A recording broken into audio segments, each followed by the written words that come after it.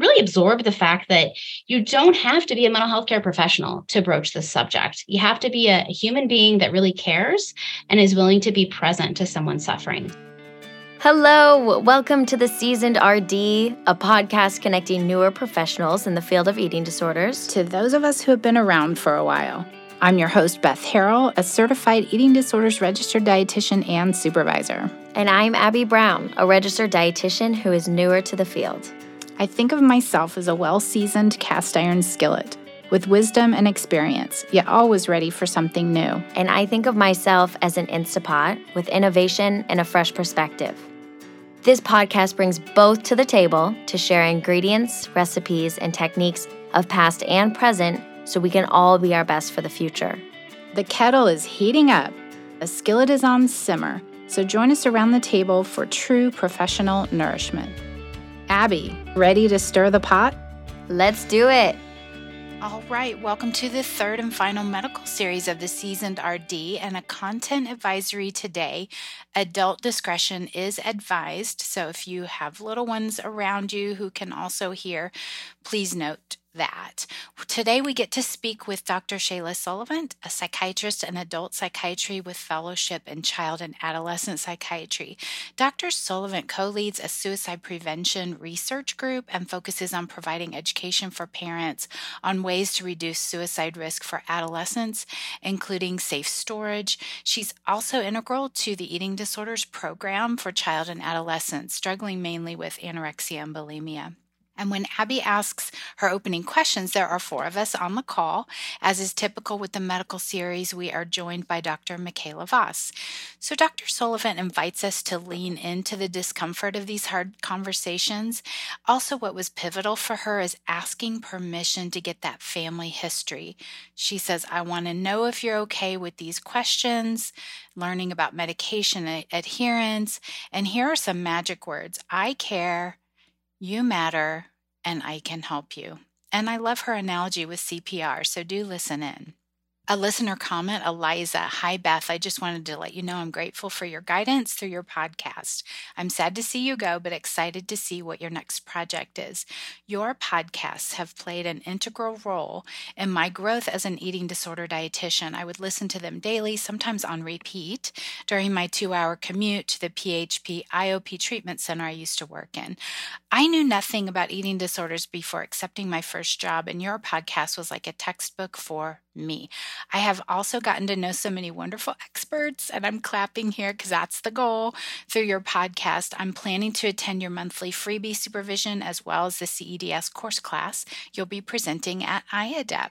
That's February. So thank you again for the wonderful work you've done, she said, and to support new clinicians like me. Thank you, Eliza. And yes, this podcast, as we know it with original recordings and weekly drops, is closing around the 2-year mark, which is March, end of March, maybe beginning of April. We've got enough content to go that far. So Eliza, thank you for signing up for the supervision freebies. You will have access to that in the show notes if any listener has not signed up yet. And membership, I've been talking about this for months, is finally opening next week. I know it's been brewing, but listen, if you're like me, cross the T's, dot the I's, and I can picture my manager saying, just do the thing, get in there and write something up, picturing a PowerPoint presentation before when I was afraid to get up in front of people or to do something wrong. And guess what? I'm going to do something wrong. You're going to do something wrong, and that's okay. We can do this together. So sign up for supervision freebies in the show notes, and you'll be the first to know, and I hope to see you there. Welcome, Dr. Shayla Sullivan, to the Seasoned RD podcast. Thank you so much. It's so good to be here with you guys today. I was just thinking, I'm looking at the three of you, and you all look like you're in cold weather. And I just want to say it's 70 degrees in Dallas. I'm jealous. I've got my coat on my lap. Okay. Anyways, I'll ease you in with some ice breakers, Dr. Sullivan. My first one for you is mountains or beach? Not in cold weather. Right. I'm not picking mountains today. I'm picking beach. I love that opportunity to walk on the beach, watch my kids do the sandcastles, snorkel, that kind of thing. But I have to tell you guys, I think you also need to throw in their city. because I love to explore a city. Like when I go to New York or San Francisco and I have that opportunity to just walk the streets and, smell the smells and hear all the different languages. I just love that. So I had to pick city too. I like that. I think so. We had to add lake for Dr. Margot Main and city for Shayla. And I'm remembering, Dr. Sullivan, when you and I were at a conference and walking through the city streets to find a place to have dinner. I don't even remember which was it Renfrew conference? It was probably Philadelphia. Yeah. But yeah. Anyways. All right. I've got one for you. Breakfast or dinner? Probably dinner. I think dinner's more relaxing, and just, I feel like I've had so many good dinners with friends that just kind of last. I have a good friend in Denmark, and in Denmark, that whole European approach to life is just very laid back. It's very not American where we're rushing all the time. And I really enjoy that. And I think that's just more likely to happen at the end of the day. So yeah, I'd pick dinner. Yeah. Sounds great. Audiobook or paper book? Oh, paper. I've got to hold it. I've got to look at it. And then I've got to, bend the corners because I want to come back to a certain, if it's a book I'm going to be referencing later. But yeah, I still go to the library. I guess I'm kind of old school. Mm-hmm. Libraries are so great. My best friend is a librarian, and I just, even bookstores, libraries, anything like that. I just love the smell of the paper. I don't know. Yeah. All right. So Shayla, Dr. Sullivan, what got you into psychiatry as a field and eating disorders? Oh gosh, that takes me way back. So I grew up with a mom who was a psychiatric nurse, and my dad was a master's level social worker. And so the dinner table conversations at my home were probably not the typical that you would hear, like my mom would throw in things like, well, so-and-so might be a little narcissistic and that's why they behave this way, or things like that, So I had that early exposure. I have always been interested in just talking to people. I was a peer counselor in high school. And then I went to work with my mom at the mental health center, and I got to observe the interactions with the patients. And it just was exciting to me to see recovery happen, whatever was bringing the person in. So yeah, that's kind of how I started. And one of the first patients I saw actually at the mental health center had an eating disorder. And I remember the psychiatrist talking about, we may need to proceed with you going into the hospital. And it just felt very important. Like, this is important work. And then I did research in New York with people that were getting electroconvulsive therapy before I went to medical school. And so that really kind of solidified my decision to go towards medicine. I wasn't sure if I wanted to be a psychologist or a psychiatrist, but those patients presented with a real combination of problems. They had cancer, they had dementia, they had AIDS, and all of those organic processes were really impacting their emotional well-being. And so I wanted to learn more about that and how to address it. So came back home to KU, went to medical school, and then there's a shortage of child psychiatrists. And I got introduced to that, and I realized how much I like children, and I like really working with the family. You don't work just with children in child psychiatry. You really have to like adults too. I always tell trainees, if you really just want to work with kids, then become a nanny or become a kindergarten teacher. Don't become a child psychiatrist, because huge part of my job is working with parents. But that's a part I really relish. Being a parent, I think, is the hardest job in the world. And so it's really an honor to be able to just partner with parents as they're going through some of these challenges with their kids. For sure. And, I met you, I think we started at the Children's Hospital around the same time. And there's been so much that you've taught me over the years. And I shared with you an article that you shared with me a while back as a medical doctor grappling with the whole BMI concept of a patient who had been higher on the growth chart for most of her life. And family members were also maybe either really tall or broad, and how do you do that? How do you figure out target weights are for these folks?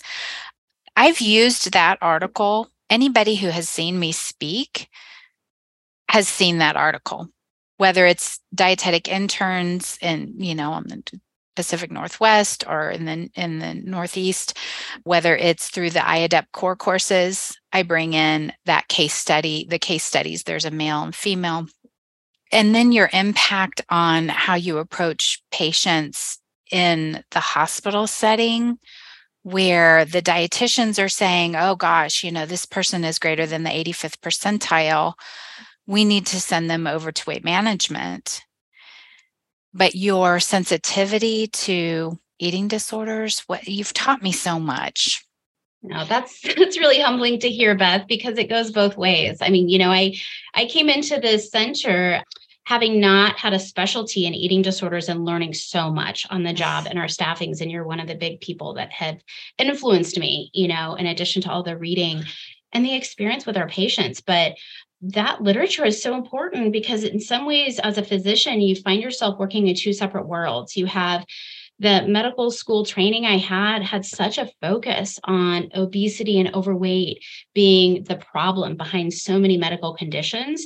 And then you step over into the eating disorder world where we talk more about health at every size and how there isn't a perfect number for individuals. It's a little confusing at times, to be honest, I think, for people. And I don't think we really have the answers that we need yet to identify in particular how to help folks that are in bigger bodies that may be in a healthy place. But we're certainly learning. I have to admit, I was so excited. Recently, I got to lead a medical school class. And of course, during the pandemic, we were limited. So we did a lot of Zoom lessons, but I had Dr. Amy Beck as a guest, and she taught about health at every size. And she talked about the stigma so many of our patients face and how much they avoid going to the doctor for fear of getting weighed, if they're carrying extra weight, how uncomfortable that is for them. And I said to the students at the end, how different is this for you compared to what you've been taught so far? And these were first-year students. And it was not different for them because they hadn't gone through all of that training that I had gone through. And I was so excited to think here they are starting their medical school journey, learning that there are so many different pictures of health and that we need to be really mindful when we address our patients with regards to their health and their bodies, where we go with that. Because that patient that you referenced that we cared for together, I've seen so many in that situation who were advised that they needed to be healthier. I say that with air quotes, that they needed to perhaps lose weight. And then we see it derail for a lot of people because the guidance maybe is very well intentioned, but it can be harmful at times. And, we see that all the time in our offices. So it's complicated for sure. And I'm thinking, Dr. Sullivan, in your profession in particular, because psychotropic medications often have side effects on weight and hunger. And so how is it, or what kind of advice do you have for those generalists out there to try to make sure they're incorporating that into their practice, going both ways? I have the pleasure and honor of working with you, so I know that you are always trying to make sure that they're in a good spot of health. If that's, you don't want them to gain unnecessary weight and you don't want them to lose unnecessary weight. And so what kind of advice do you have for people prescribing to help them know how to monitor that piece? Well, I think, Dr. Voss, that's a great question. I don't think it's simple. I think I try to focus a lot less on numbers and more on behaviors and basic lifestyle. So when I'm prescribing a medication that I know can contribute to weight gain for many people, if the individual doesn't need to gain weight, we talk about that up front. This medication could increase your appetite. It could increase carb cravings. That can be challenging for some people. Here are some things that can be helpful. Just trying to make sure up front they're aware of the importance of staying hydrated, of having a nice variety of foods, including fruits and vegetables. With all of my patients, I'm trying to encourage movement if it's appropriate for them, of course, at a baseline, so that it's not news that we have to come in and later talk about the fact that perhaps they're gaining weight that isn't healthy for their bodies. But I think it's really hard. And I think in some ways it's a subject that's often avoided and it can be uncomfortable. And our society has so much stigma around weight in general that it's not easy. I mean, I've also had patients that any mention of it can trigger them going into really disordered patterns. And so I've written letters for patients to share with their specialist, whether they see an endocrinologist or a cardiologist, to help them understand, hey, if we focus on my weight, this can be really damaging for me. So can we focus on healthy lifestyle behaviors Mhm. as Huge. a really big area. But isn't that tough that we have to write a Mhm. letter for our patients to help them advocate for themselves? But Yeah. it's tough, and I think we expect a lot of the specialists, and also the pediatricians have such hard jobs. They have a Mhm. limited time frame and they're supposed to cover everything. And Yeah. so it's a tough place to be. I think it's really hard for them to screen for eating disorders and do all those Mhm. things in the course of a regular visit. Yeah, and you mentioned Dr. Amy Beck. So do you wanna tell listeners what her role is? Yeah, so Dr. Amy Beck is a psychologist in our weight management program. So she helps a lot of kids that carry extra weight, that are classified as having pretty severe obesity. She works in our bariatric program as well, kids that are getting surgery. And boy, she's just amazing at how she partners with her patients, and just really advocates for them. She does a lot of legislative advocacy right now, actually, too, to assure Mhm. that our patients are getting appropriate care, because that's really difficult. There's so many disparities these days Yeah. in the Yeah. care that patients get across the spectrum, whether it Mhm. be some of the traditional eating disorders we think of, and also the care for those with obesity. Yeah, and this is actually, I don't wanna get into this right now because there's a whole lot going on right now about the newly released American Academy of Pediatrics bariatrics surgery, and so I'm gonna skip right over Sure. that because it's way too intense right now, but maybe Dr. Beck would be someone great because 'cause I've been worked closely with her, and I have always appreciated her level of reasoning and understanding and her empathy and care for all of her patients. So there's another thing that I had you help with a group of mine, and it was about how do we help people as dietitians. We are not trained as therapists. If someone comes into our office and feels that life is not worth living, it is we have to be we are uncomfortable with that as dietitians. What do we do? How big of a deal or problem is it in the mental health field? And what do you tell clinicians to do? Sure. That's a great question, Beth. And I think I need to acknowledge that it's not just dietitians that feel uncomfortable with this. I think most people probably feel uncomfortable with this. And yet, I think it's so important that we try to improve our comfort levels so we can address it. So, suicide prevention is a big focus of my research and the work that I'm currently doing. And what we know is we have a lot of room to improve. We have had consistently elevated rates of suicide for young people in our country. And we have not been improving those numbers. And so we're losing way too many people, but we have tools we can use to identify those at risk and to get them help.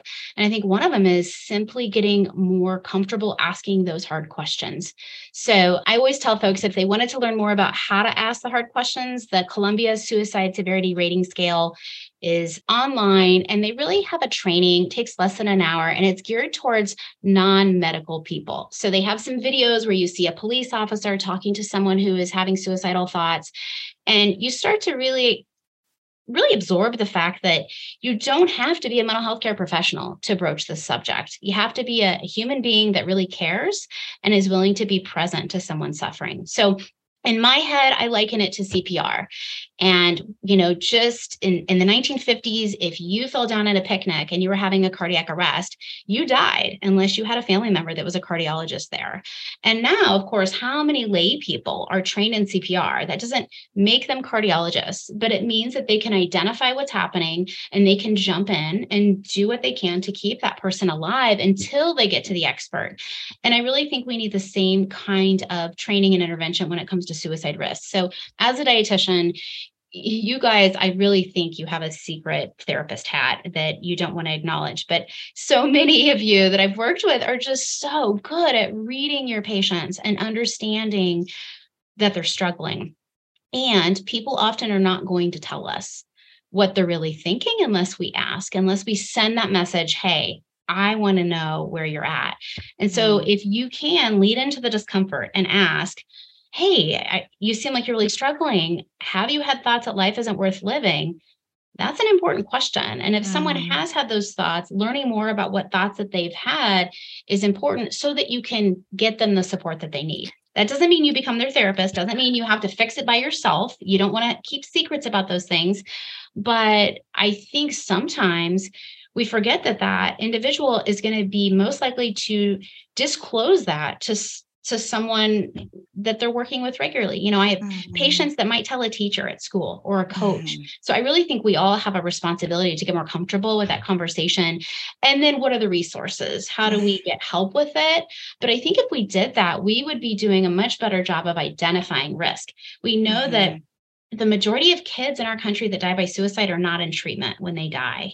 And that to Mm. me is a travesty. We don't know young children that die of cancer without the option of treatment, right? That would be Mhm. crazy. At least they get the option of treatment.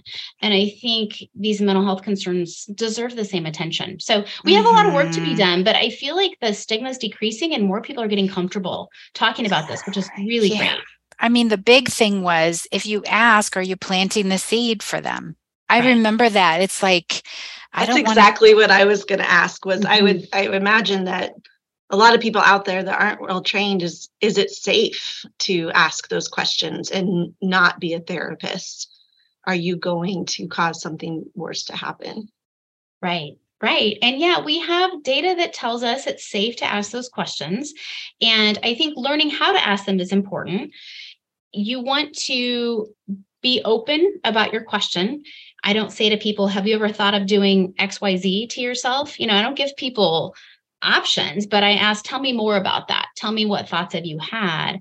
But yes, we have good data that if we ask the question, what we signal to the person is, I can help you. If this comes up for you in the future, even if it's not happening right now, I can help get you the support you need. I had a patient once who I had treated for, I don't know, 7 years maybe, and she was getting ready to graduate from my practice, had never been suicidal. And all the times I had asked her. And then they came in for an emergency visit and she was fighting with her mom. It was a very unusual situation. And finally she looked at me and she said, are you going to ask me the big one? And I said, the big one. I thought, oh no, like, is she pregnant? What are we dealing with here?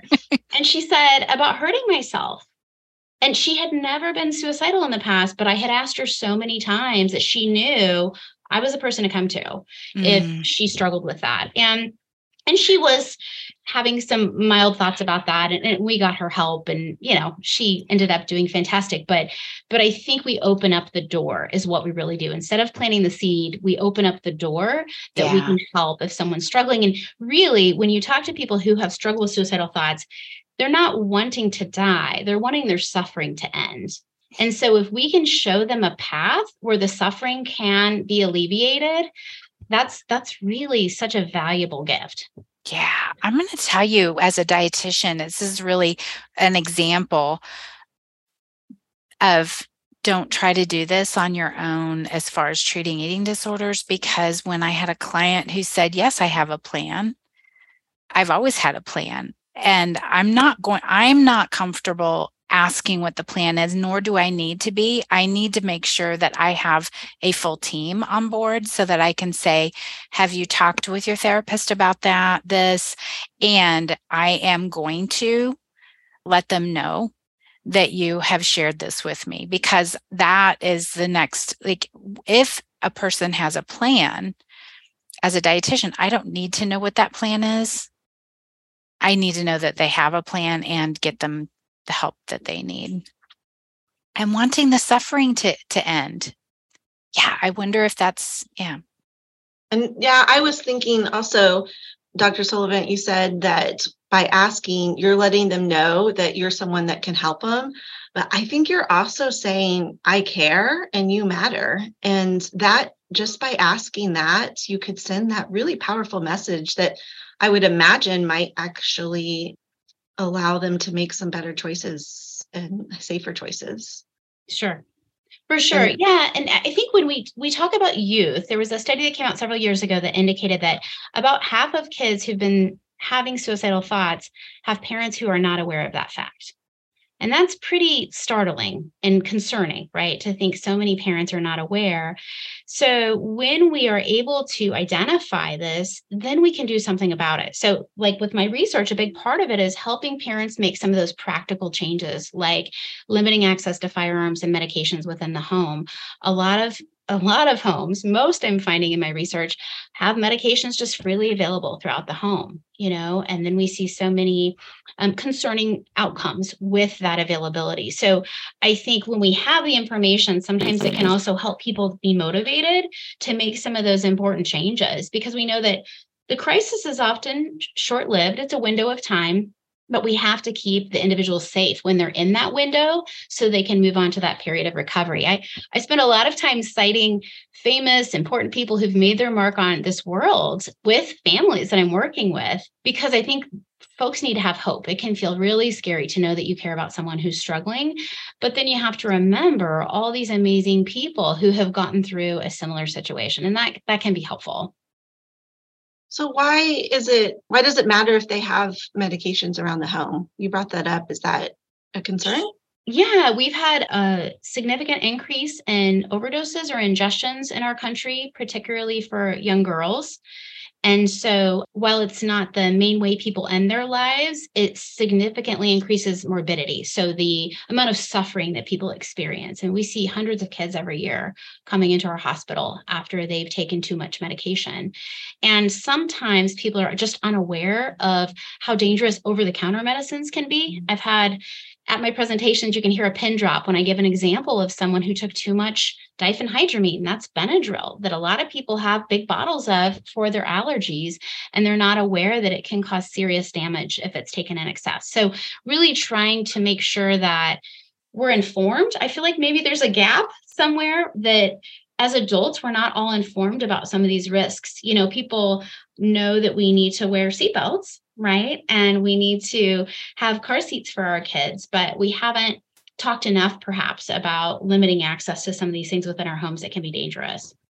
Okay, so I'm sitting here hearing a psychiatrist who prescribes medications say don't have medicines in the home. So how is it that I can have both worlds? No. Good point. I am not saying no medicines in the home. I'm saying limiting access to the medicines in the home. So I recommend that people safely store their medications, whether it's in a locked file cabinet or a medication lockbox, and leave a limited amount unlocked. So the weekly medication storage boxes are great to help people with adherence to stay on top of taking their medicines, but it also limits the amount available so that when I interview someone and I say, how much did you take? And they say, I took a handful.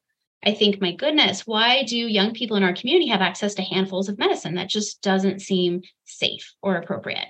Yeah, so we need to have them. Of course, I prescribe them. I think medicines can be life-saving, but we also need to limit access to them. We need to be mindful of those 90-day supplies that are so huge and can be dangerous. And we need to think about disposing those old meds we no longer need. So taking them back to the pharmacy or mixing them with kitty litter, coffee grounds, dish soap, something animals don't like to eat, zipping it up and throwing it in the trash. That's what the FDA tells us to do. What I'm picking up on is that the track of improvement we need in the eating disorder world is very similar to the track of improvement we need in the suicide or mental health world. We talk all the time about there needs to be more education in the medical area and even undergrad for eating disorders. But back to your example of CPR, so many people know CPR. All personal trainers have to have CPR. It's a basic now is what it feels like. Why isn't suicide the same? It seems like there's really a lot of paths crossing there. And even with parents, we talk a lot about, there's no parent eating disorders isn't in the parent's manual of, okay, this is how you help your kid when you're doing that. Well, same for suicide. So yeah, it seems like these two go hand in hand. I agree with you, Abby. I think that makes a lot of sense. I think the other thing we have to be aware of is the fact that pediatricians historically, in most programs, not all, didn't get a lot of education about suicide prevention and even mental health. Certainly, there are outlying programs, and there are many pediatricians that are very adept at this work that are amazing. So I'm not trying to say that they don't do this work well, but when I speak at AAP conferences, what I hear is, gosh, they didn't teach me a lot of this in my training. These patients just started showing up and I had to learn to deal with it. And thankfully, so many pediatricians are just willing and able to, I personally feel like they are so equipped to do it. But there is a mismatch, right? Because if you didn't have a lot of training in something, how are you going to address it? And how are you going to help parents address it? I think it's tough. And I think historically, it hasn't been talked about enough. And it's frankly awkward to talk about. It is painful. I always am cautious as I talk about suicide prevention. Is there someone listening who has lost someone, and are they going to perceive blame by how I'm discussing this? I mean, it's a really hard thing. And yet I still believe firmly if we don't talk about it, then we're not going to make progress. And so we have to take the risk and go ahead. And that's a big thing I've learned too in my research, that so many people are very open to the message. Like safe storage of firearms. I had people say to me, "Oh, sweetie, you live in the Midwest. You really shouldn't talk about that. People are going to get angry." And goodness gracious, we have had a really warm reception. And I don't think anyone, firearm owners or non-owners, nobody wants these unintended deaths to happen. So I think the more we can be cautious, but talk about it, we can make some headway. And I'm curious, is there an association between suicidal thoughts or attempts and eating disorders?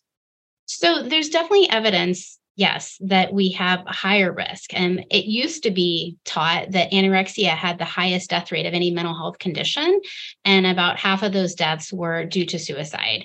I think that the literature continues to evolve and change. So I don't know that we have great data on that now, but certainly I think we see increased risk. I mean, Dr. Voss, we see that in our clinic all the time. When we talked about the young people with atypical anorexia earlier, I have several cases I can think of where, my patient was experiencing bullying and rejection for many years, largely associated with their weight before they developed atypical anorexia. And so the idea of that person having to gain weight again is so painful for them and so scary. And those have been some of the patients I've worried about most in terms of suicide risk, because the things they tell me are that they will not go back to that place. It's a whole nother layer to address, and it's really tough. Yeah.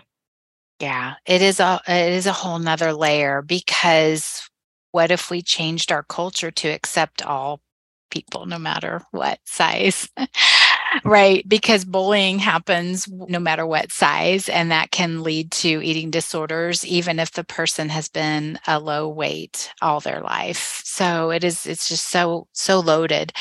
Shayla, Dr. Sullivan, sorry, you're one of the first people I think it was within the clinic, whenever we were trying to get a family to go see a psychiatrist, go see you or Dr. Tobler. I don't want medicine. Yeah. And it was one of the first times that I heard, you don't have to go out. Like, if you talk to Dr. Sullivan, yes, she's a prescriber. However, why don't you bat some things around with her, right? Right. Oh, for sure. I'm a big fan of meeting with families who don't necessarily want a psychiatrist or don't necessarily want medication for their child, because I can relate to that. I'm a parent myself, and that's scary. I remember taking my son to the eye doctor and saying, "Well, what are we going to learn about those drops in 10 years?" Parents are appropriately concerned, and especially with mental health, there's so much misinformation out there. So I kind of relish the opportunity to talk to a parent, not push medication on them necessarily, but really try to understand, where is your child coming from and your family experience. I think getting that family history is one of the most important pieces that sometimes isn't always gathered. I learned many years ago at a conference to ask permission to ask a family history, and that's a very small thing. But I think what it signals to the person you're interviewing is, I'm about to ask some hard questions, and they are personal questions. And I want to know if you're okay responding truthfully and talking with me about this. And I think, sometimes we get in a hurry, and I mean, I'm the first to do this. We have so many things we want to get through in our interview. And sometimes it may be hard to remember how vulnerable that parent or that patient feels as you're asking them these hard questions. And so I also have the privilege in our center of not being the first one to meet with a family. So I don't have to spend a lot of time clarifying if they have a diagnosis of anorexia or bulimia, because that's already been done for me. And so I can spend more time on the family history, trying to figure out, okay, I understand this parent has been very against medication. Let me really spend some time trying to understand what might be behind that. Usually I find there's some really good reasons. People have good reasons, and often they had been over medicated themselves in the past, or they had terrible withdrawal and no one had told them that abruptly going off this medicine would make them feel ill. I mean, so many good reasons why parents can be cautious. And so I think being able to take that time with the family history often for me really illuminates, okay, we've got this history of trauma or something we haven't yet addressed, and maybe it's getting in the way of recovery. Huge. I'm thinking when I'm re-listening to this episode, I'm going to be doing 30 seconds back, I want to hear that what Dr. Sullivan said about ask permission for a family history. And this goes along with so many other things. When we interview Dr. Margaret Berman about informed consent, it really is, okay, you're coming to see me, and this happens for dietitians all the time. And Dr. Berman is not a dietitian, I believe psychologist, but it is, what if we don't talk about weight? It is an informed consent to, I understand that you want to come here to lose weight and you want to talk about through your therapy, through your nutrition, why is your weight the way that it is? And she gave Abby a great example of what if you won the lottery?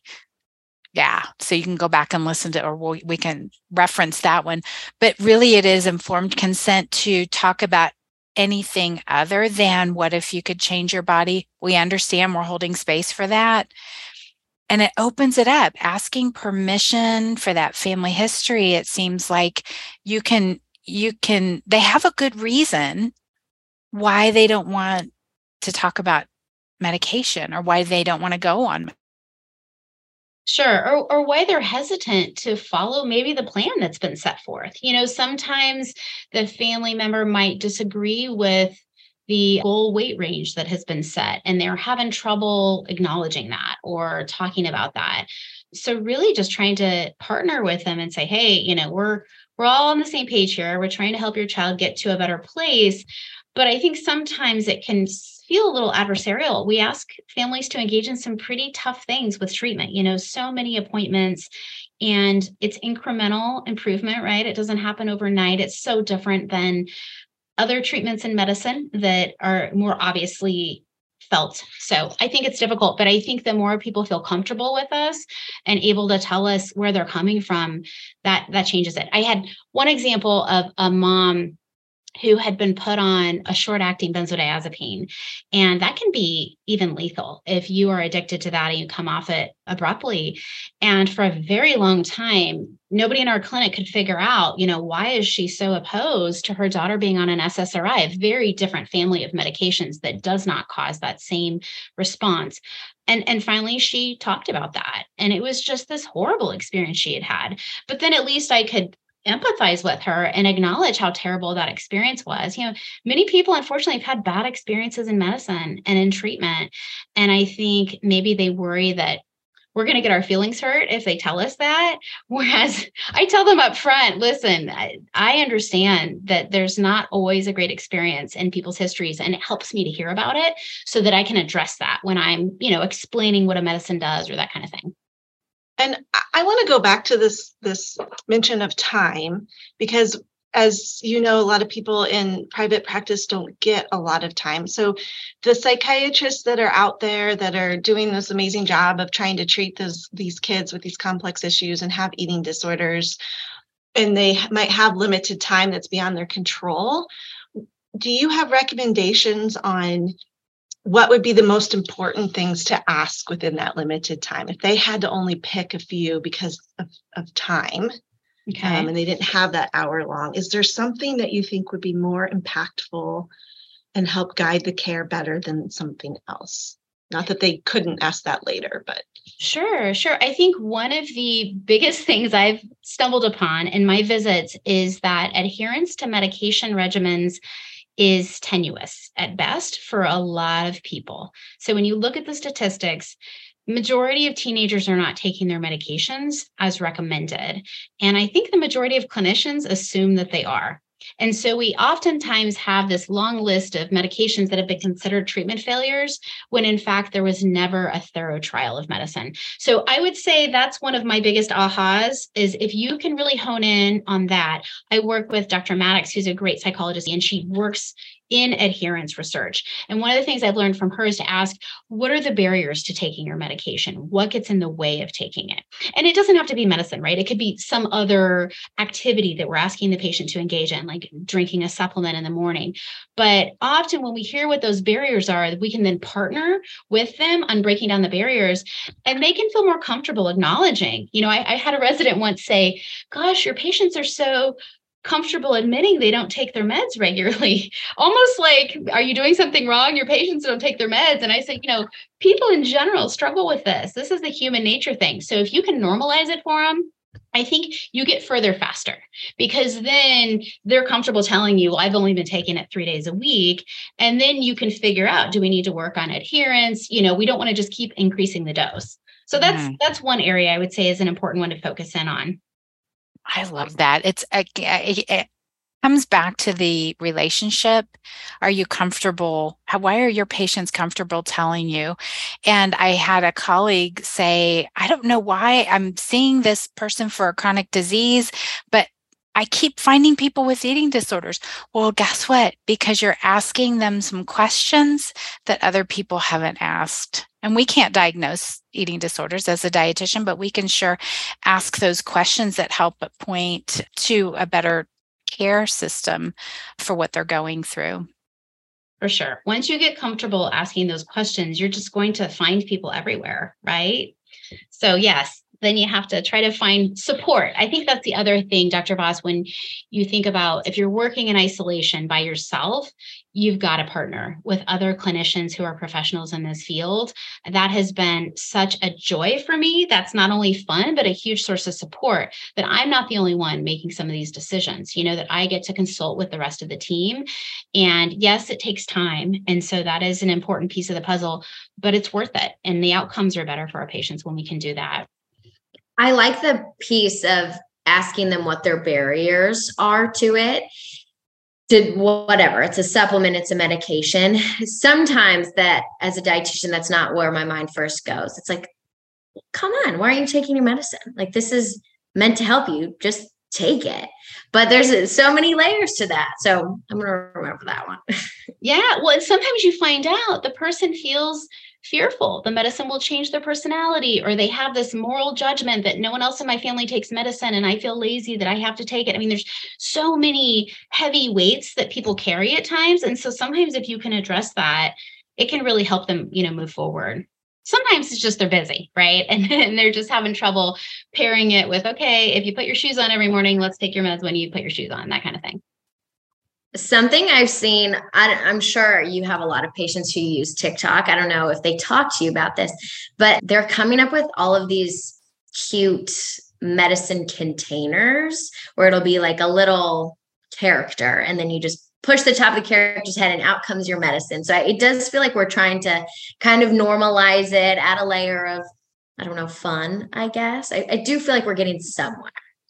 Completely, Abby. I've said for years, it needs to be a fun Shark Tank idea and someone will make bank because there's all these, old school containers that look like you're a grandma that are plastic that you can see at the local drugstore. And yes, I've bought some of those, Vera Bradley and different like trendy ones that I have in my office to say, listen, it doesn't have to be an old school thing. You got to make it work for you.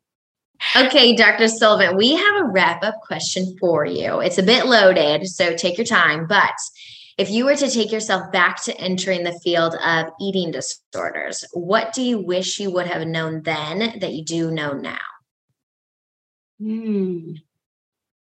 That's a hard one. I think when I started out, I was working with some very sick young people that were really struggling. I tended to have patients that were treatment refractory referred to me. And so I didn't get to see a lot of successes early on. And I wish I had had more exposure to what I've seen now and all my time that I've been here, that I've seen so many people turn the corner and move forward in their lives in a really healthy way. And those examples are so necessary, I think, because I think a huge part of our jobs, at least for me, a big part of my job, I think, is, of course, to assess and treat and offer treatment. But I feel like I need to offer hope to my patient and to the parents when they are in that time of crisis, right? They need us to walk with them on that path.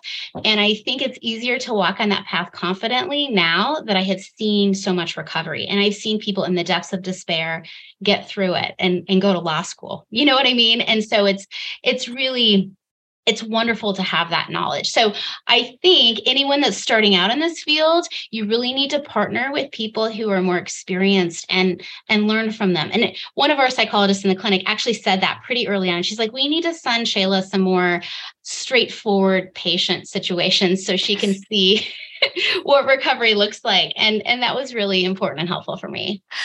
I love that. And I know that I should have asked this before. I don't know if you have a quick example of someone that you share, famous people who have made a difference after they attempted you said that you tell your clients or your patients sometimes, look at this person or this person, what they've been able to do.